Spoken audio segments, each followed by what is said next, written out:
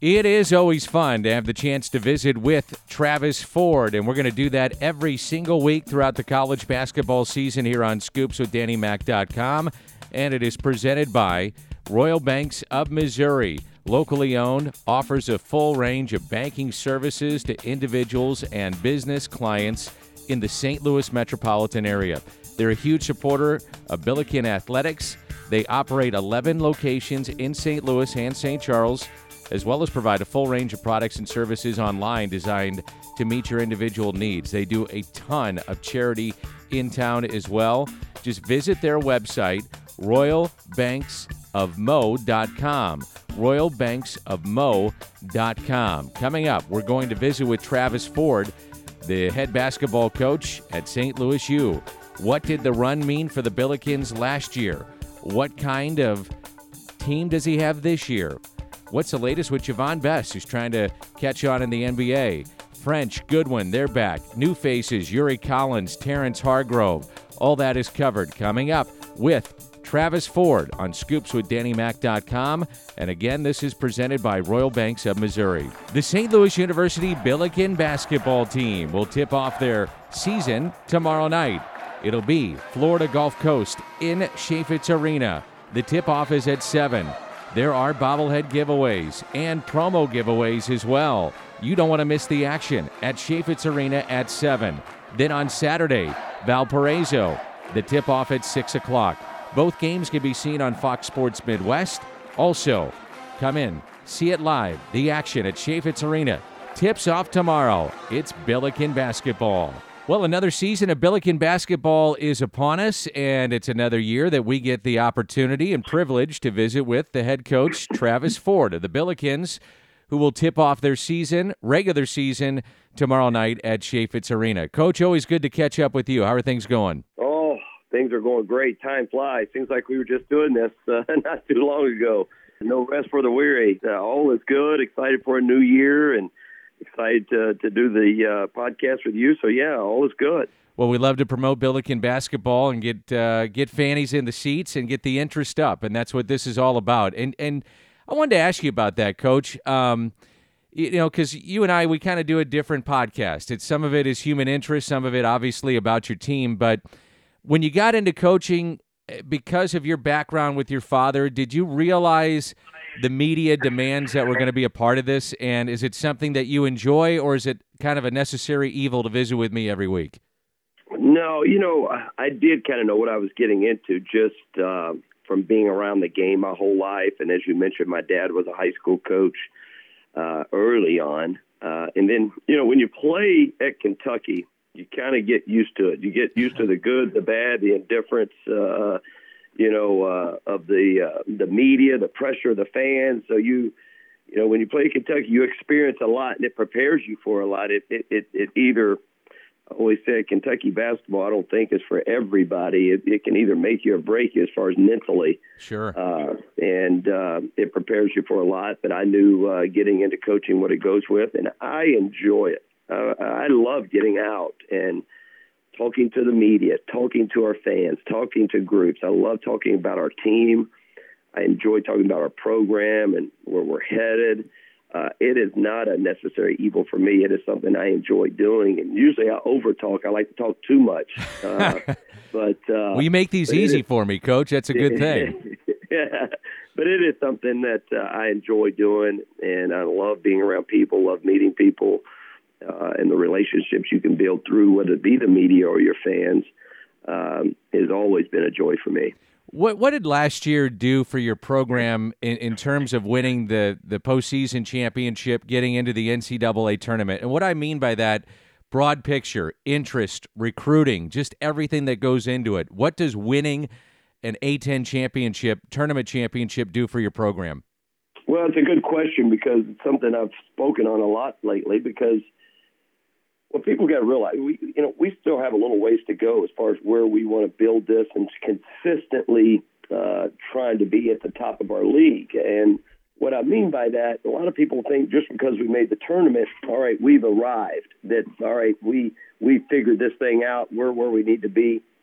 What making the NCAA tournament for us, it allowed us maybe to, jump a couple of steps. If you're trying to climb a ladder and trying to get to where you want to be, all it did was it maybe allowed us, because we did it in year 3, to maybe we don't want to get too ahead of ourselves, jump a couple of steps in the fact that, yes, it has generated some excitement outside of maybe just the normal SLU fan that was coming to the games, that was going to support us, whether we made the tournament or not, that are coming to the games, maybe the outside fan that maybe tracked us from this podcast, maybe they tracked us from the radio or watched us on TV.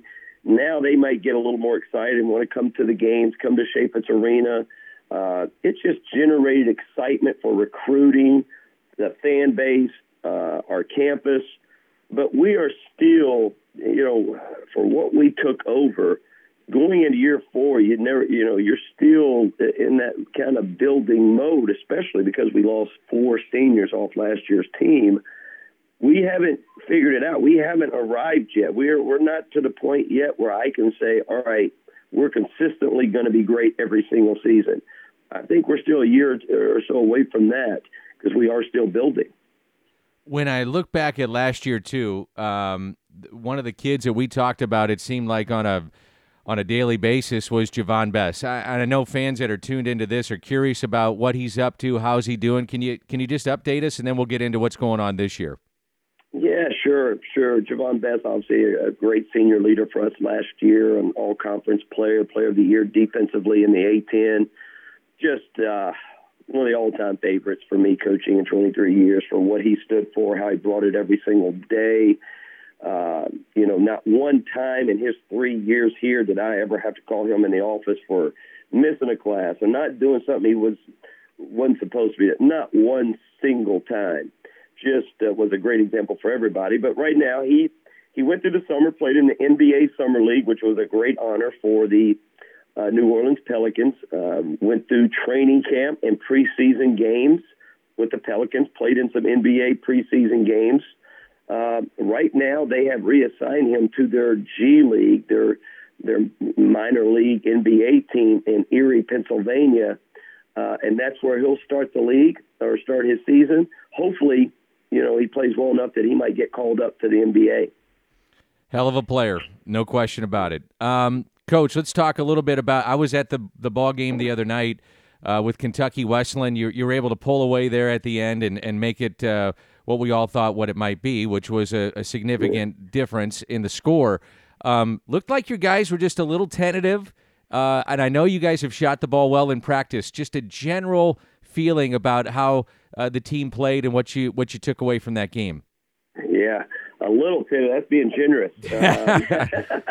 We were a lot tentative. I mean, you saw the 3-point line, how it can change a game, how it can make a lot of teams that are less talented than a team, how it can equal the equalizer of the 3-point line. Kentucky Wesleyan comes in here and we're so much, much bigger, stronger, talented, no question. But we are at one point sitting 0 for 14 from the 3-point line, and I think they'd made 8, 9, or 10 threes at that particular time, and the game is very, very close. We end up making a couple threes. We pressed for 40 minutes. Our press started taking its toll, wearing Kentucky Wesleyan down, and obviously we won by a big margin. But with all that said, I thought we did a lot of good things. I thought most shots we took were very good shots. We rushed a few early. When you're going against a team like Kentucky Wesleyan, as well as we scrimmaged Loyola out of Chicago about a week before that, these were two teams that were very deliberate on offense in the half court. Well, when the team makes you guard for 20, 25, 28 seconds, you can't go down to the other end on offense and shoot a quick shot. You're going to end up playing defense all night long. And we kind of did that both games a little bit, especially the Kentucky Wesleyan game. We started shooting some early quick shots that fed right into what they wanted. Once we kind of got that corrected, we started pressing up a little bit on their three-point shooters. I liked some of the things we did. I thought we played hard. I just think, as you mentioned earlier, we were just had a few nerves. Guys had the jitters a little bit. Shots weren't falling, but we continued to play hard, which was good to see. You had French, you got Goodwin back, and you've got more depth, I would have to say, unquestionably, when you were rolling out, 6 guys by the end of last year, 7, maybe if you were lucky. So having said that, Coach, would that allow you to play that full court defense, pressure defense, because you're able to sub a little bit more and keep guys fresh? It is. We're going to, I think, as of right now, we're going to need to press a little bit because it kind of plays into our personnel and the makeup of our team. And what I mean by that, depth is only good if it's good depth. You can have a lot of players, but they all need to contribute to make it effective. And right now, we have 1 or 2, 3 players maybe that stand out every day, and then everybody else is kind of equal. Well, because of that, I'm going to need to play everybody to kind of see who's playing well in that particular game. And if you're going to go into every game saying, all right, I'm playing 9, 10 guys, then you might as well press. You might as well put pressure on the other team, use that depth. What we hope right now is our depth, needs to get better. Our depth, we have players, and it's not because they're not trying. It's not because they can't. It's just that this is all new to them, 7 new players. It's going to take some time for some of these guys, but that depth needs to continue to grow and become productive, very productive as far as defensively, making shots, rebounding, put something up on the stat sheet. So one way we're going to try to develop that is by pressing a little bit more because we have the numbers. That depth's got to improve a little bit. One guy that really impressed me, and again, I haven't seen a lot of you guys. I watched you the other night, but Yuri Collins, I mean, that kid is unselfish, Coach. I mean, he's passing up shots to give his teammates better looks. Am I seeing that properly? Oh, 100%. Dan, one thing about Yuri, recruiting him as hard as I did, and I've always loved him from the first time I watched him. I knew he could pass. I knew he was fast with the ball and could handle the ball extremely well. I knew he was unselfish. But one thing I probably underestimated, maybe is the right word, is how tough and how gritty a defender he is. He is not afraid to get his nose into the action. As I tell our team every day, a lot of times Yuri's guarding his man and everybody else's man because he's helping everybody so much. But it's great to see from a freshman that he's a bit ahead of his time as far as being a freshman, as far as his defensive understanding, his defensive toughness.